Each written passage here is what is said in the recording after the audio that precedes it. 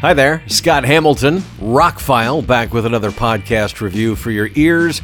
Going to be talking about The Hitman's Wife's Bodyguard. As I said in one of my last podcasts, when I went back and re-reviewed The Hitman's Bodyguard after not seeing it for a couple of years, wasn't the best action comedy ever made, but it was totally serviceable and totally enjoyable. And watching it again right before watching the sequel, still dig it. You know, it's just a fun movie. But again, it could have been a little bit better.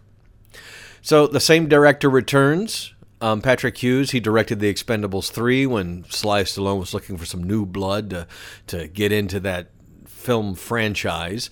And then he did The Hitman's Bodyguard, and now The Hitman's Wife's Bodyguard. And his next movie is The Man from Toronto, which is another action comedy with Kevin Hart, and it sounds like it'll be pretty fun too.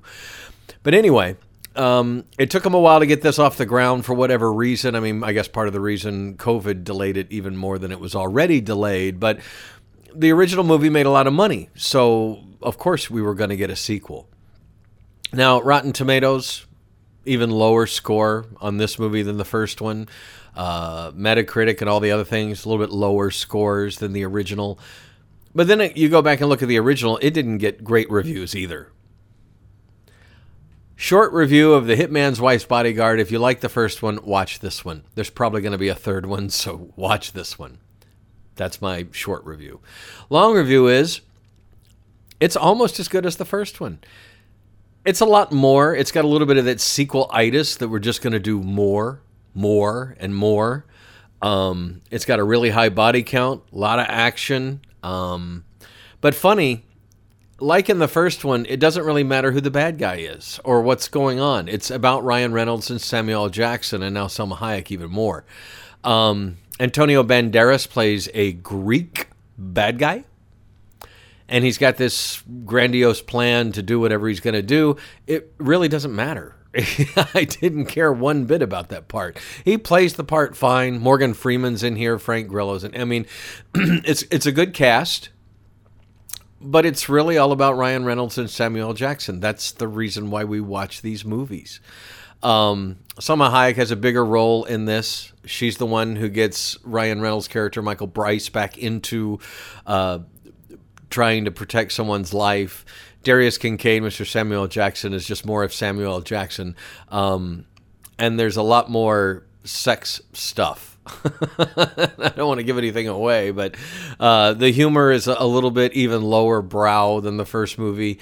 And it's just a lot about Salma Hayek and Samuel L. Jackson characters' sex lives and things. But it's really funny. It's way over-the-top action. Don't be expecting John Wick. You know, it's not quite that.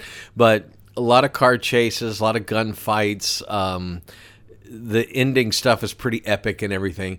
It's fine. You know, like I said, if I had to give it a score, I don't really do scores, but it would rank just below the first one. And if you like the first one, it's kind of a must-see.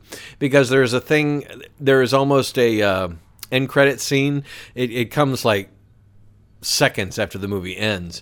But it leads to what could possibly be a very funny third movie, or at least it changes the dynamic just a little bit on what would be in a third movie, if so.